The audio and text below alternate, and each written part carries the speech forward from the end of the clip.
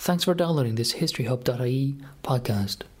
In this episode, a recording of a paper given at the UCD Centre for War Studies.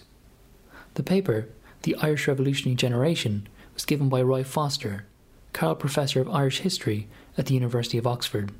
Professor Foster was introduced by the Director of the UCD Centre for War Studies, Professor Robert Gavart. Welcome everyone. Delighted to see so many people here today, despite the fact that it is the term break. Clearly testifies to the eminence of our speaker today. I'm delighted to welcome one of Ireland's most eminent public intellectuals and historians, Roy Foster, who's Carroll Professor of Irish History at Oxford University. His honours and prizes are too numerous to list here, but he is a Fellow of the British Academy and also an honorary member of the Royal Irish Academy. He's the author of more than 10 books, and of course particularly famous for Modern Ireland and the authorised 2-volume biography of W.B. Yeats, among others. Today, he kindly agreed to give us a sneak preview on this new book, which will be out later this year, which will deal with the Irish revolutionary generation. So, welcome, Roy, and thank you for accepting our invitation. Thanks very much, Robert, and thank you all for coming. It's nice to be back in this room where I used to viva people for firsts in my days as an external examiner for this great institution. Some of whom may be sitting in this room even now.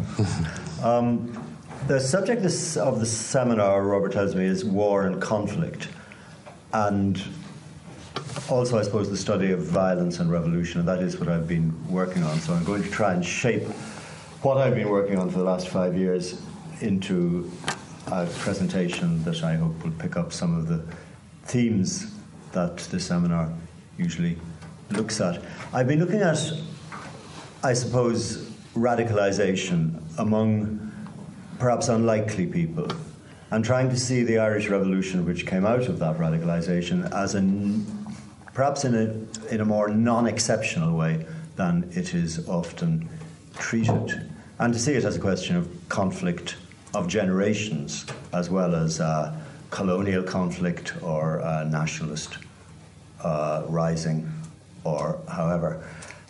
Because I think the way we're seeing revolutions now is less a simple pattern of immiseration and outbreak of the oppressed, although that's a part of it, but we're becoming interested in the radicalisation of less expected groups, of more elite groups perhaps, often with an apparent stake in the system, often with parents in the establishment, organising sometimes against large odds, sometimes in a way that's ridiculed by their contemporaries, and eventually convincing themselves that acts of violence will be necessarily redemptive.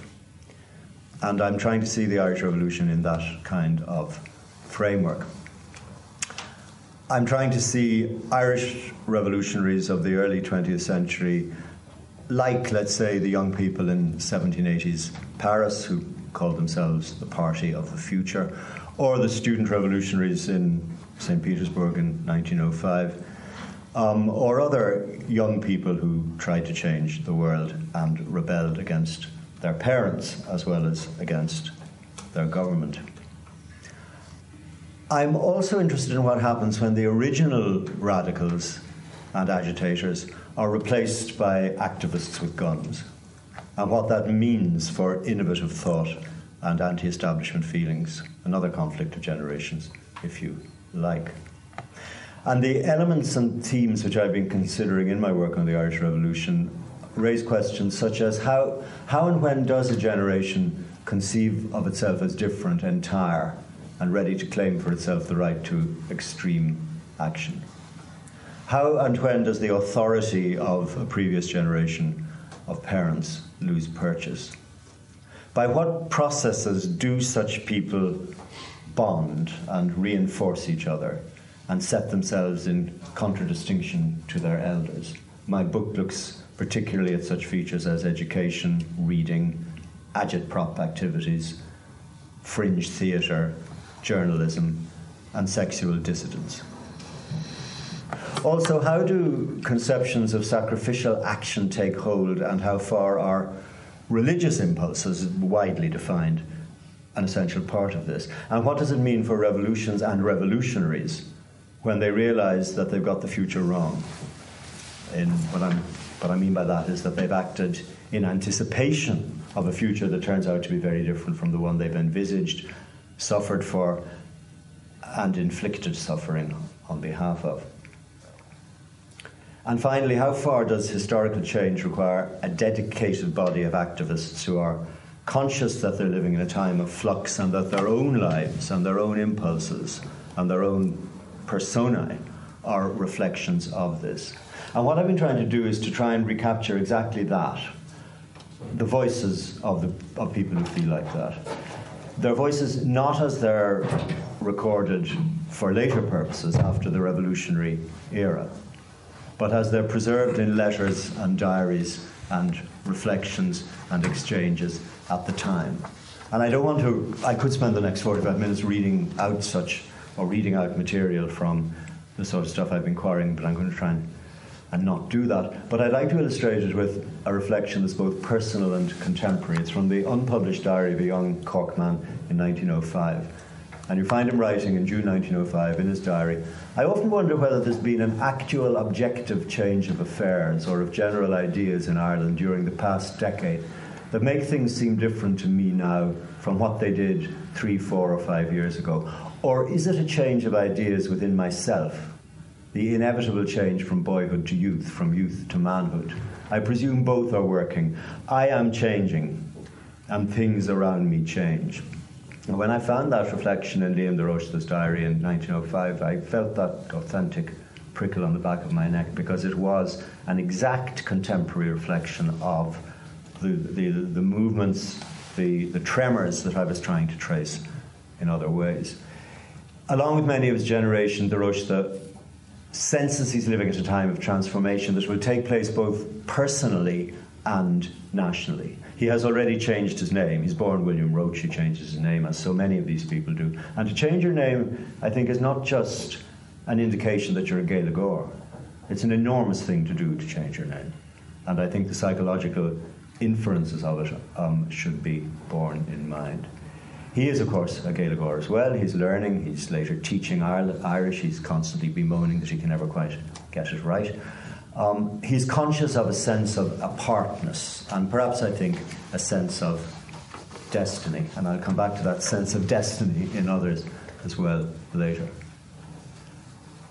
Above all, what I'm trying to do in looking at people like de Roche is look at how revolutionaries are made, often from unlikely material or in unlikely locations, and how they become a revolutionary generation and conceive of themselves as that. And the conception of the whole idea of a generation is, as many of you will, I'm sure, know, a fertile but a troublesome one. There's a very large and complex literature on the subject now. It began really back in the 20s with the work of Ortega y Gasset and Karl Mannheim, who I think were very conscious that that after the First World War there was a generation who conceived of themselves as what Robert Wall in a much later book would call the generation of 1914.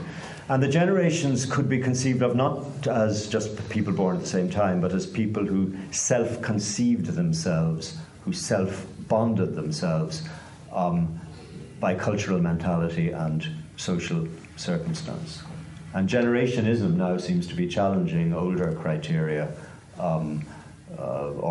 organising principles of analysis.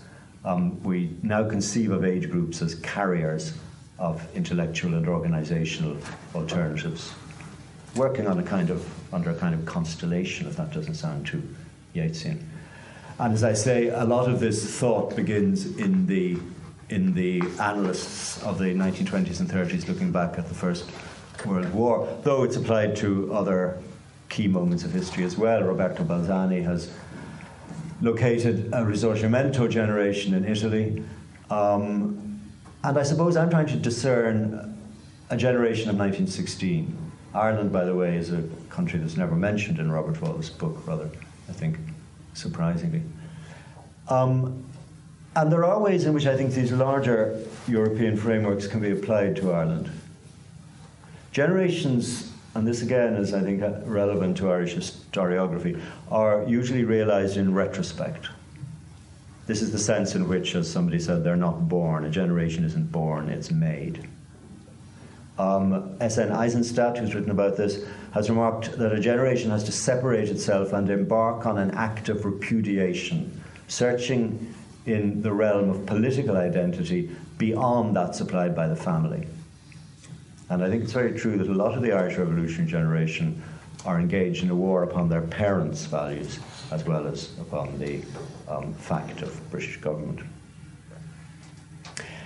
And a generation is made, as I've said, retrospectively in their memories and in the control of the, and this is very relevant to Ireland, in the control of the larger area of official memory and social memory.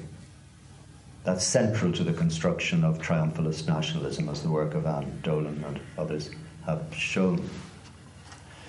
And many of the sources of the Irish Revolution, as of any revolution, reflect a very self-conscious process of memorialisation on the part of the revolutionary generation, happening through official channels such as the Bureau of Military History, which, again, many of you will know a great deal about, a government agency which starts in the 1940s collecting the memories of those active in the revolution. It's a huge, fascinating, but not unproblematic source, as some people in this very room have pointed out. These memories, in inverted commas, present a version of the fin de siècle which could act as a rationalisation for the violence that they embarked on in 1916, and therefore what you get about the pre-revolution in the Bureau of Military History memories is essentially retrospective and rationalised. It's possible that the military pensions application records, which Dermot and others know much more about than I do because they weren't released when I was working on this, similarly form a rich record of autobiographical but retrospective exegesis. And then there's individual enterprises of memory embarked on by people like Richard Mulcahy and Ernie O'Malley, both of whose memories are archived around the corner from here. The impulses behind their determination to recapture what happened and to go around interviewing people, collecting material, archiving it, have, of course, a lot to do with the politics of the Civil War, proving that their side was the right one and that their actions were consistent with the principles of the revolution. The recorders are turning themselves into history. But there are other impulses too, and you get the sense again of this consciousness of a generation when they meet their old comrades and ask themselves, did we do this? How did that happen? And also, how have we ended up here? But what they're usually collecting, and this is true of much of the marvellous stuff in UCD archives, is much more to do with the experience of actual activity in the revolution, what Ernie O'Malley called raids and rallies, rather than what I've been interested in, which is the networks, the preconditions, and the processes of what can awkwardly be called the pre-revolution. The ways whereby people, and as I've said, often unlikely people, became radicalized. And that's what I've been trying to explore along with some of the other themes and issues. And I want, in the process, to look at the individual lives of the revolutionaries, several of whom, like Liam de Rochester, were conscious, even if obscurely at the time, that their lives were reflecting a larger reality. And there's a very rich haul of letters, of diaries, and of other contemporary reflections which aren't misted by hindsight, like the source collections I mentioned earlier. And I believe in tracking the specific, the concrete, through personal and individual experience, can show an interesting light on how a revolution happens. It can clarify through processes of paradox and nuance.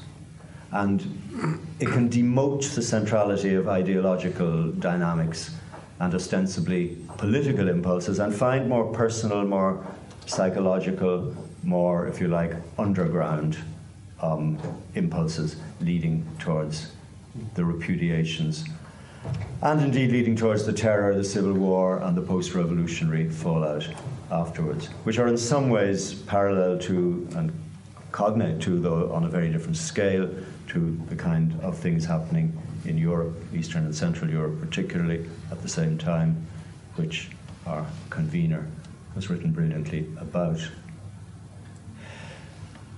Biography is important too, and the life stories of the people involved are as important as their theories and ideas. A lot of recent work on the Russian revolutionary generation, particularly, I think, a very brilliant book on the student revolutionaries called Heralds of Revolution by Susan Morrissey. A lot of this bears this out, and these, of course, were exact contemporaries of the Irish revolutionaries. And as in Russia, in Ireland, a sense of blocked domestic revolutionary potential was released by international war. And the outbreak of hostilities also constituted for a minority of Irish revolutionary purists an opportunity they'd been anticipating for a long time. Lenin, as we well know, noted carefully what happened in Easter week 1916. But there's also impulses and vectors and conflicts and antagonisms going on between different sections of the Irish people during this period and during the revolution itself, which again used to be rather demoted from the public record. The old collaborationist Home Rule idea was at least as much of an enemy to the revolutionary generation as the fact of British government. One astute observer noted when the Irish Revolution happened that the old Irish habits, as he put it, of ancestor worship were being challenged through the revolt of the new generation.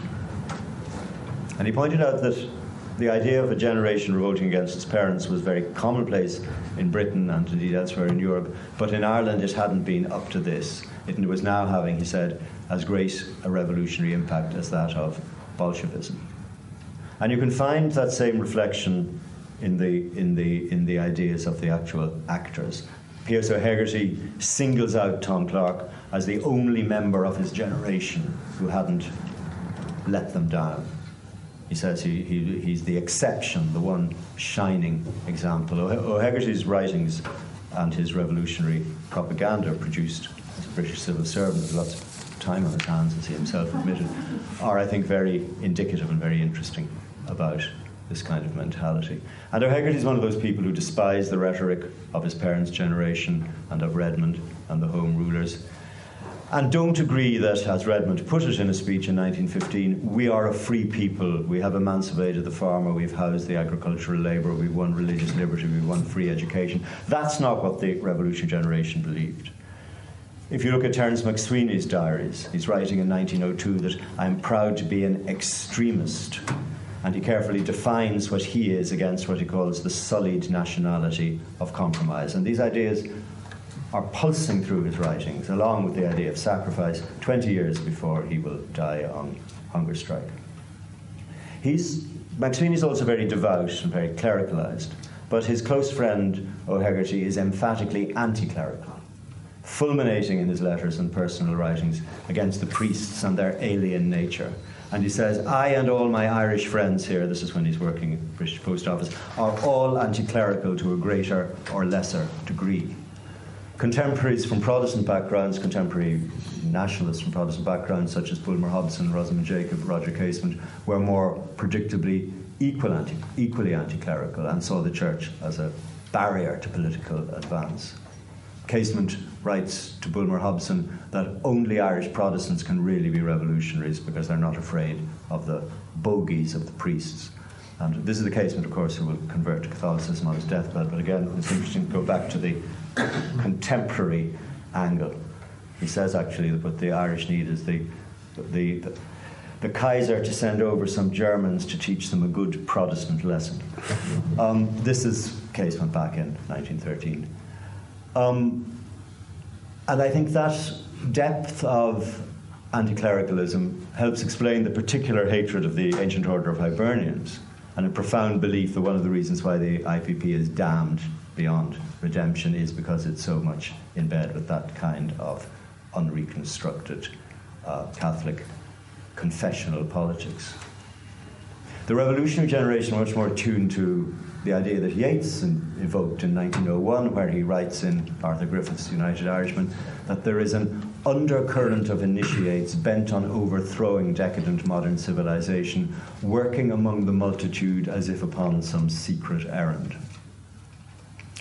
And the more one reads the accounts, the letters, the diaries, the reflections of this generation, the more you get the sense of that intimate but complex network of situations, especially in Dublin, which of course is defined by several political subcultures, from the small shops and restaurants around Sackville, now O'Connell Street, selling radical newspapers, affording meeting places in close proximity to the offices where Inge Nehan and Heron and the Dungannon clubs, and the revolutionaries who meet in Jenny Wise Power's Irish Farm and Produce shop on Henry Street, or in one of the several vegetarian restaurants where such people like to meet as well. It's a kind of world that's now disappeared and that isn't often part of the general memory of the revolution, but it's what's percolating away in the pre-revolution. Michael Hayes' unpublished autobiography, again archived around the corner, recalls the networks of like-minded nationalist families living around Clonbrassil Street, where he grew up, and the Fenian groups meeting in upstairs rooms above pubs, again off the South Circular Road. But we'll also find certain respectable streets where middle-class radicals clustered, like Belgrave Road, and the cultural and artistic radicals in Harcourt Terrace, or Ranelagh Road with Mary Kate Ryan's famous nationalist salon, where young Sinn Féiners congregated to meet her and her pretty sisters. In his unpublished memoir, Kevin O'Shiel discerned 5 different Dublins around 1910, besides the student Dublin, which he knew at Trinity. And it's a wonderful portrait of the way that you have this interlocking but contrasting circles of different kinds of radicals.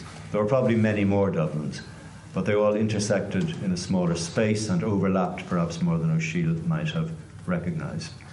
But radical nationalists sustained themselves in a self-referencing world which conceived of itself in opposition to the establishment Dublins and which pursued its own existence. And there are similar circles on a much smaller scale in Waterford, as Rosamund Jacobs' diary wonderfully outlines, and indeed in Cork. Of course, the city isn't where the conventional revolution was remembered. It's those Sean Keating paintings of peasants with rifles. And the country is where the revolutionaries, the countryside is where the revolutionaries search for purity and an uncorrupt world where resistance to British modes was held to have been preserved through the generations. And the letters and diaries recording bicycle rides or summer school picnics to places of hallowed veneration are very, very vivid indeed. You'll find these in all the recollections, not the recollections, the contemporary reflections of the revolutionaries. Gaelic College in the summer could provide all sorts of opportunities for young men and women to talk about making a new world, and opportunities for making out as well, which is a different subject. And here again, I think the sector of middle-class revolutionaries are much more to do with, are much more similar to their Russian contemporaries than we sometimes think. They feel a sense of deep differentiation from their parents' generation. They're affected by currents of religious purism which have been diverted into other channels. And both these revolutionary generations will move from an era of artistic, social and sexual experimentation into an era of repressive conservatism. Revolutionaries like Michael Collins preferred to emphasise that it was the racial spirit of the Irish that made their revolution, as he put it, unique in history.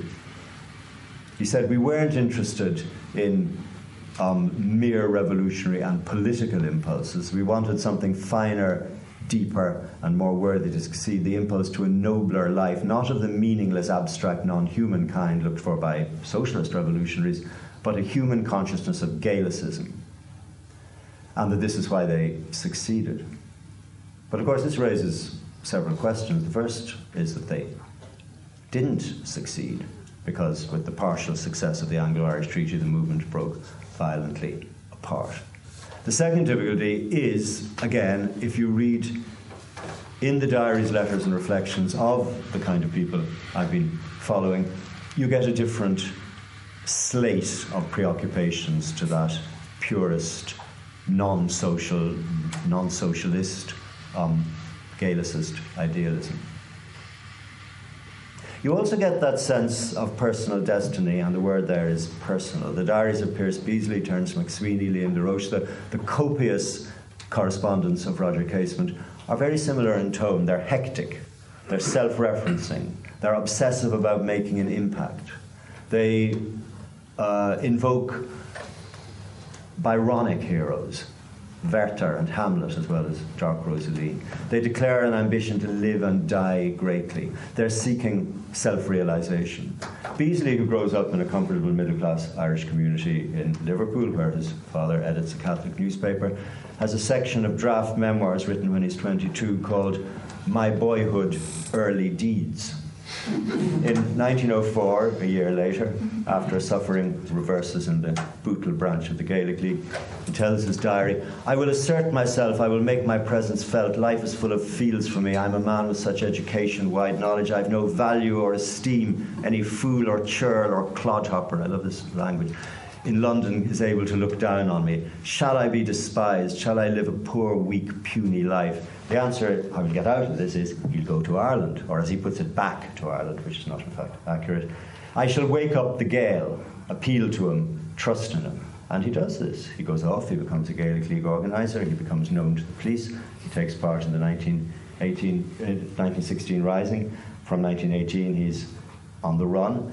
And he writes one of the most blinkered accounts of the War of Independence, focusing on Michael Collins and his cult. Terence McSweeney, whose diaries I don't have time to quote, is even more grandiloquent about his sense of destiny and fate. Even Liam DeRoche, though, who's often more realistic, his diary is full of reflections like, where is this ego within a man? I pity myself at times, flatter myself at times. I have moods heroic, moods sublime, moods dismal, and moods blank. But Ireland, he says, will redeem him. And the build-up of this kind of mentality builds up, I think, also a worldview which inevitably validates violence. I think it's much more present and much more important in the volunteering movement of 1913 than it's generally held to be. The underlying impetus was much more markedly towards violent revolutionary action than simply defending home rule. And other personal documents indicate a whole slate of ideological preoccupations which extend very much beyond the kind of purist Gaelicism which Michael Collins invoked. Secularism, socialism, feminism, suffragism, vegetarianism, anti-vivisectionism pulse through the bohemian circles of Dublin and even Cork and even Waterford, my hometown, in the decade before 1916. They sometimes coexist with sacrificial ultra-Catholicism, but sometimes they're in very marked contradistinction to it. What comes through the profiles of this revolutionary generation is a sense of disentitlement, frustration, provincialism, self-dramatization, as well as the pervasive influence, as has often been remarked, of very distinctively Catholic education. And the Christian Brothers' part in this has often been remarked on.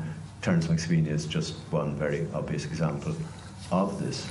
But inside the church too, as inside the family, the turn of the century saw a conflict between generations, with the younger priests embracing nationalism to the discomfiture of their elders. And you get these fault lines running through which erupt at critical moments.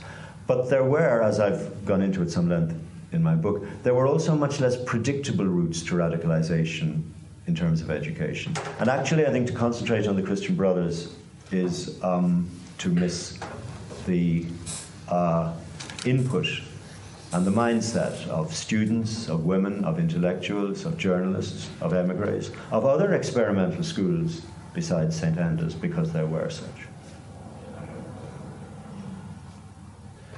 The biographies of the revolutionaries suggest the need to accommodate such class and educational profiles. if you were a revolutionary and you survived, you tended always to talk down your middle class or privileged background. Just as, if we take a Russian example again, Robert Service's biography of Trotsky shows him do it. It's particularly true, perhaps, for women. Reading the papers of radical women like Maura Comerford or Alice Milligan or Mabel Fitzgerald, the sense of a stultifying family background that they want to get out of is overpowering. Alice Milligan, who edited radical journals and influenced several leaders of the revolution, notably McSweeney and De Rochester, described herself as an internal prisoner of my own family. Maura Comerford, journalist and indefatigable Republican hunger striker, had moved very far away from a Catholic gentry childhood of ponies and tennis parties.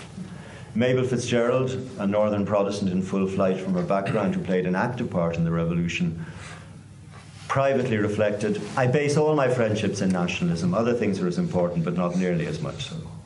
And Rosamund Jacob from Waterford is even more striking. She's the child of free-thinking home ruler parents, but her copious diaries record her frustration with bourgeois provincial life, a powerful sense of thwarted sexuality, and her determination to break into another world.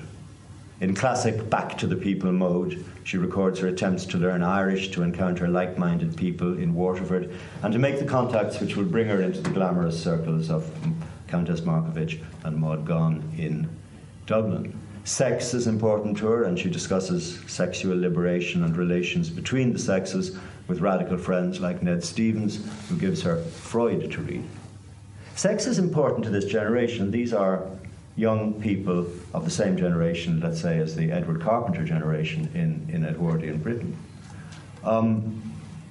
Rosamund Jacob discusses same-sex relationships in her diaries, as well as her own desires. Beasley moves from passionate crushes on male friends to a series of unsuccessful, mostly, pursuits, though he does manage to seduce a priest's sister at a Gaelic League summer school, which is quite something. Liam de Rochester struggles against sexual temptation in the streets of Cork and wonders whether it's logical to see marriage as a holy sacrament and whether men and women shouldn't really live together before they get married. Mabel Fitzgerald becomes pregnant, unmarried, and elopes by climbing out of the window of her parents' respectable house off the Malone Road and running away to France with Desmond, whom she marries.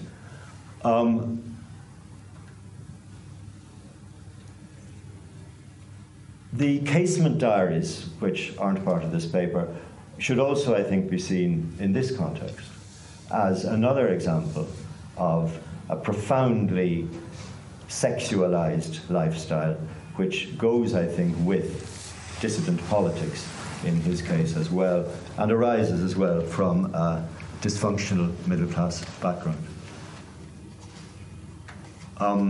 Angus Mitchell might not agree, but he's alas not here. Along with these kind of radicalisms and unpredictabilities goes, I think, a very strong feeling of secularism and anti-clericalism. As I've said, you'll logically find it among some Protestant revolutionaries, but you will also find it in, for instance, Hannah Sheehy Skeffington and the conversations she has with Rosamund Jacob, and indeed her correspondence, which is marvellous, is very indicative of this, as Margaret Ward's biography has shown. Rosamund felt and said that it was incomprehensible how any sane person of any intelligence could be a Catholic, and then she was always rather surprised when she said things like this to her revolutionary friends and they didn't agree. She had a notably unsuccessful visit to Terence McSweeney and his sisters in Cork, and I suspect that this was one of the reasons, because Terence's devotion was exceptional even for the times. He seeks advice about the propriety of reading Tolstoy because of the novelist's religious unconventionality. He constantly records in his diary his anxious hopes and speculations as to which of his friends might have a religious vocation, and he avoids mixed company except for patriotic purposes, inveighing against beastly sensual passion. Yet, he also believes in the transformative power of radical theatre. He worships Ibsen, for instance, which becomes something of a surprise. And drama, again, I don't have time in this brief exposition to talk about it, but drama and radical agitprop drama is a vital way, again, that the revolutionary generation assert and realise and play out their particular senses of difference. Terence, of course, will eventually become celebrated as a nationalist martyr, dying on hunger strike in 1920. His sisters remained irreconcilable Republicans all their lives, while his widow Muriel, a daughter of the hugely wealthy brewing and distilling Murphy dynasty, who grew up in a vast Georgian mansion in Tivoli, followed a more radical course yet. After the revolution, she moved to Germany and then to France, and embraced communism with all the fervency with which she had once espoused Republican nationalism. Before this, though, she gives a very interesting testimony in 1920 to an American Commission on Conditions in Ireland, where she says, "My parents are not like myself. I think I'm rather characteristic of a certain section in Ireland. The younger people in Ireland have been thinking in a way that some of the older ones have not.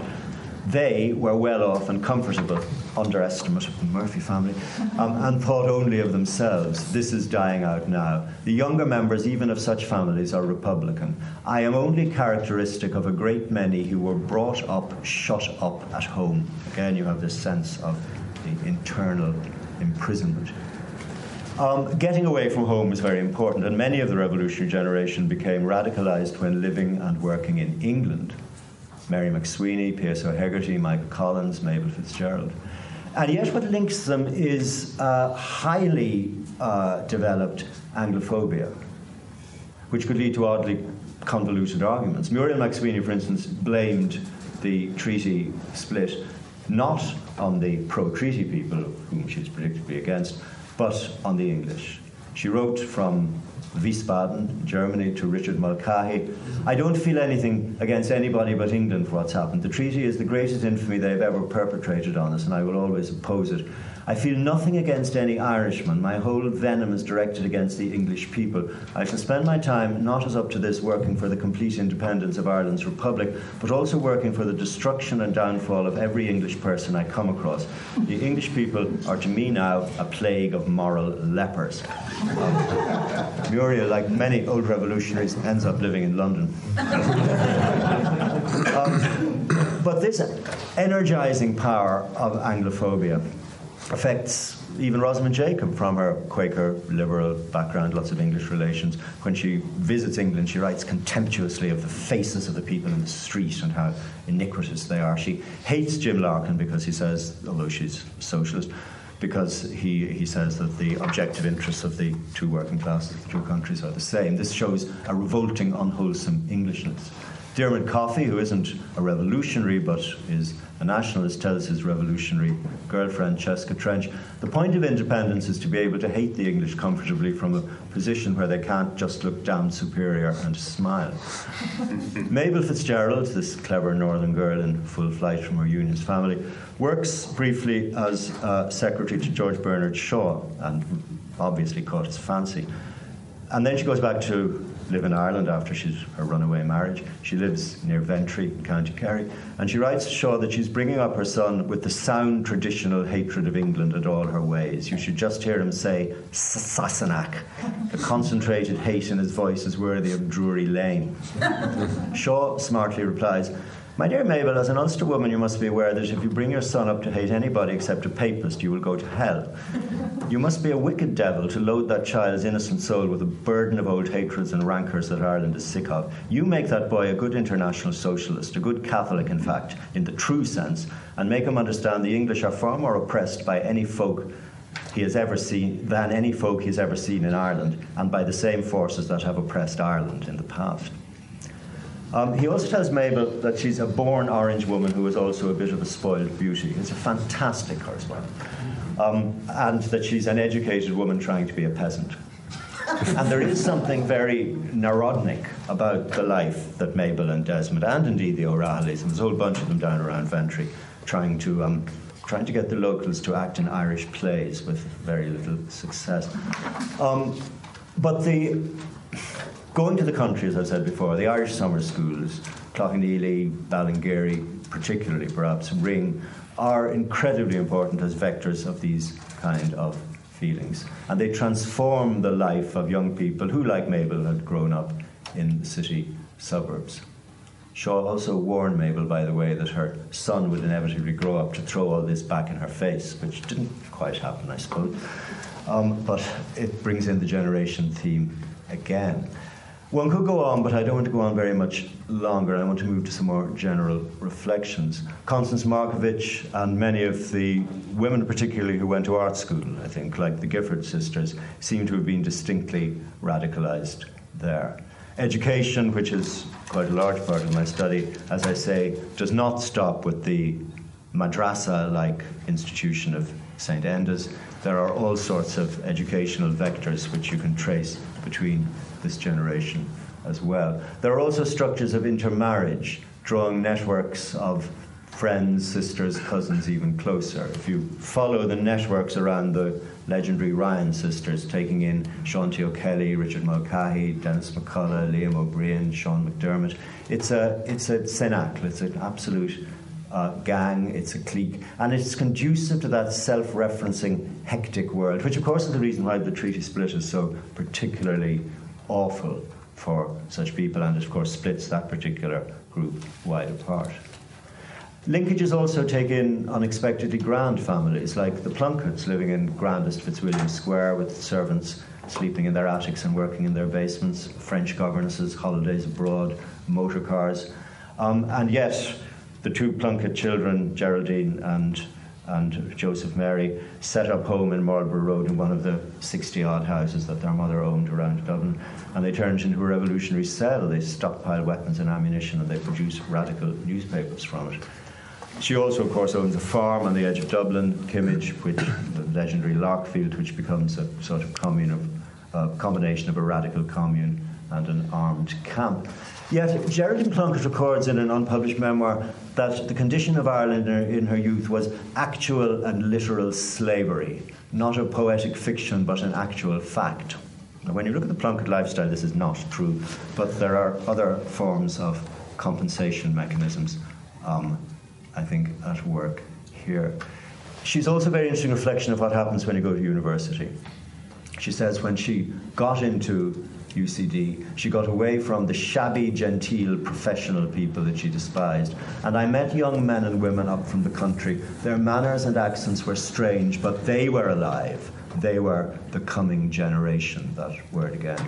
And though the National University didn't produce a studentist folk culture of St. Petersburg, and radicals there weren't treated as brutally as they were at St. Petersburg, it is a student culture of radicalism. And it's interesting to find how many people like Sean McDermott, like Bulmer Hobson, like Arthur Griffith, who have no connection with the university, are forever out there.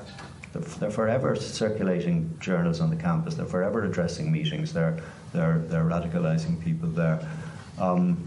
Medical school as well, I could have talked much more about it. People like Pat McCartan, where, again, these circles and cells develop.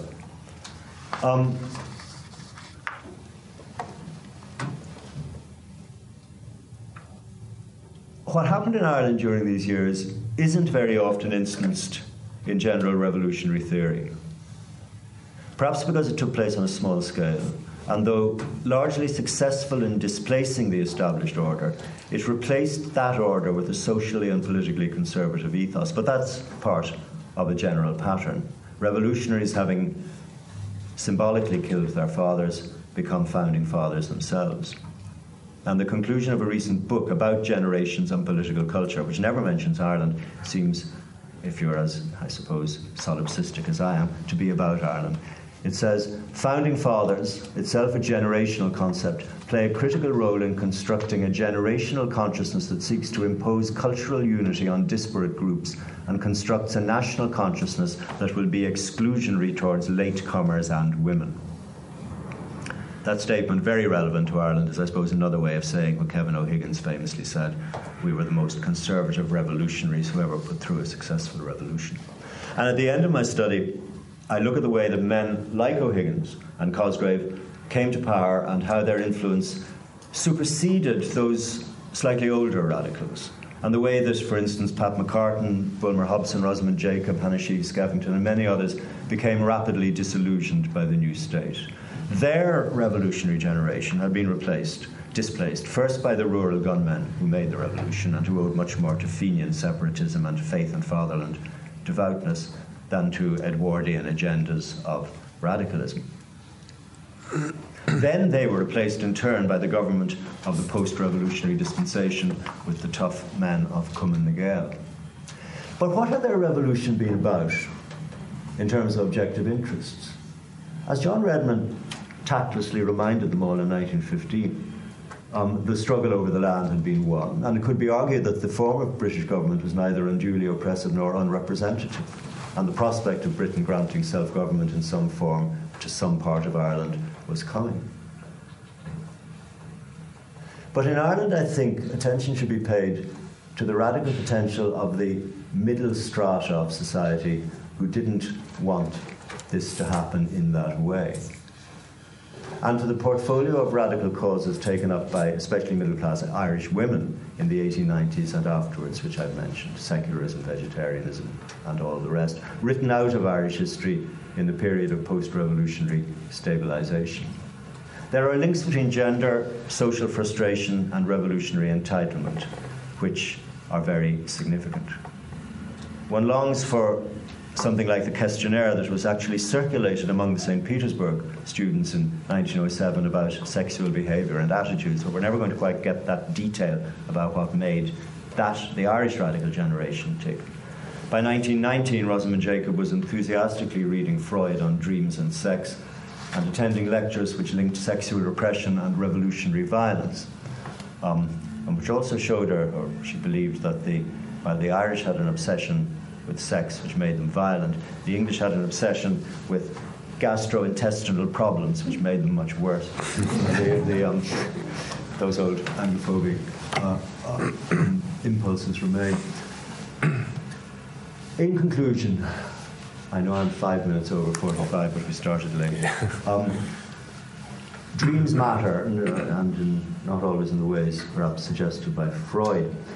We lived in dreams always, wrote the old revolutionary Denis McCullough to his comrade-in-arms, General Mulcahy, many years later, but we never enjoyed them. I dreamed of an Ireland that never existed and never could exist. I dreamt of the people of Ireland as a heroic people, a Gaelic people. I dreamt of Ireland as different from what I see now, not that I was wrong in this. Others of the Irish revolutionary generation, unlike the Russians, enjoyed the old age luxury of sharing their disillusionment with each other. Liam de Rochta, with whom I began, set to editing his youthful diaries in 1943 and was struck by how puritanical he had been when a young revolutionary in Cork. I have grown tolerant, he writes in a margin. The inconsistencies of men no longer trouble me, they only stimulate a sense of humour. That's in 1943. A year later, Mabel Fitzgerald wrote once again to her old employer and admirer, George Bernard Shaw, to tell him that she had changed her own views greatly since youth. About adult suffrage, for instance, I find the masses always wrong. They seem to stand for the worst in man, certainly not for integrity, which I put first as the essential virtue in private and public life. I'm convinced education is necessary to the forming of views that are worthwhile at all, and I don't believe the majority of people can take education.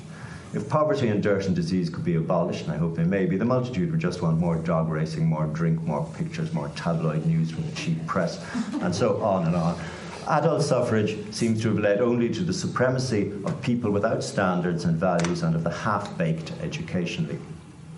Her husband Desmond had by then retired to pursue his studies of Thomas theology.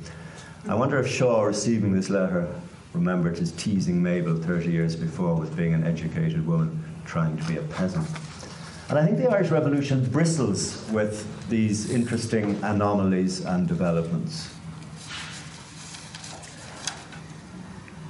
A culture of radical nationalism flourished in sort of laboratory conditions, especially from 1912, the process of dynamic destabilisation. But at the same time, I'd like to suggest that the policies of the British government between 1890 and 1912, although they provoked this dynamic destabilisation, did so by a law of unintended consequences, not because they were oppressive, but because they were the reverse. The revolution took a very conservative and not expropriating course, because the iniquities of the land system, for instance, had already been righted. And one sharp-eyed revolutionary pointed out afterwards, what a lucky thing it was, as he put it, that the two revolutions in land and in politics had happened over 50 years in sequence and not at the same time, because then, he said, things really would have become destabilised, and he wouldn't have wanted that. But what the revolutionary generation objected to was not oppression, as we would recognise it, and indeed as the canon of Irish history presented it. It was the fact that the British government seemed to be imposing on Ireland a grubby, materialist, collaborationist, anglicised identity. Everything that Mabel Fitzgerald is complaining about in 1944, in fact. Sacrifice threw a concealing cloud over this reality, and so did religion. But the idea that the revolution should enshrine the Catholic Church as a part ruler of Ireland was very far from what O'Hegarty, Jacob, Sheehy, Skeffington, and many others wanted. The treatment of the revolution has largely remained determinist and abstract. Individual biographies tend to extraordinary depths or heights of hagiography, and I'm afraid that's true of recent series which is coming out of lives of the revolutionary leaders. The patterns behind the revolutionary and the revolution and the revolutionary split raise all sorts of questions, which I think can only be illuminated by addressing and exploring the unexpected lives of this extraordinary generation from a wealth of sources that are there. We can decode these networks of influence, operating through education, through mentoring, through reading, through family, through agitprop theatre, through journalistic co-ops, and through love. The mature revolution was far more monocultural, far more ethnically defined, and certainly far more religious than the pre-revolution. A.E. George Russell wrote afterwards that the golden age of the revolution was from 1903 to 1913, when real change was happening in hearts and minds of the Edwardian radicals. And I'm rather of the same opinion. And I would like to remember the psychological factors that made the Irish regard any government by Britain as an alien tyranny, but also as a tyranny in which their parents had colluded. My parents, as Muriel said, are not like myself. These people wanted to change their own lives too, like Basarov in Turgenev's Fathers and Sons, which keeps coming to mind. This can only, I think, be recaptured by hearing their contemporary voices. One last quotation. Looking back from the vantage of the 1920s, Patrick McCartan, one of the most interesting, I think, of his generation, remembered how becoming a revolutionary had changed his life and how he realised it on a visit home to Carrickmore, County Tyrone.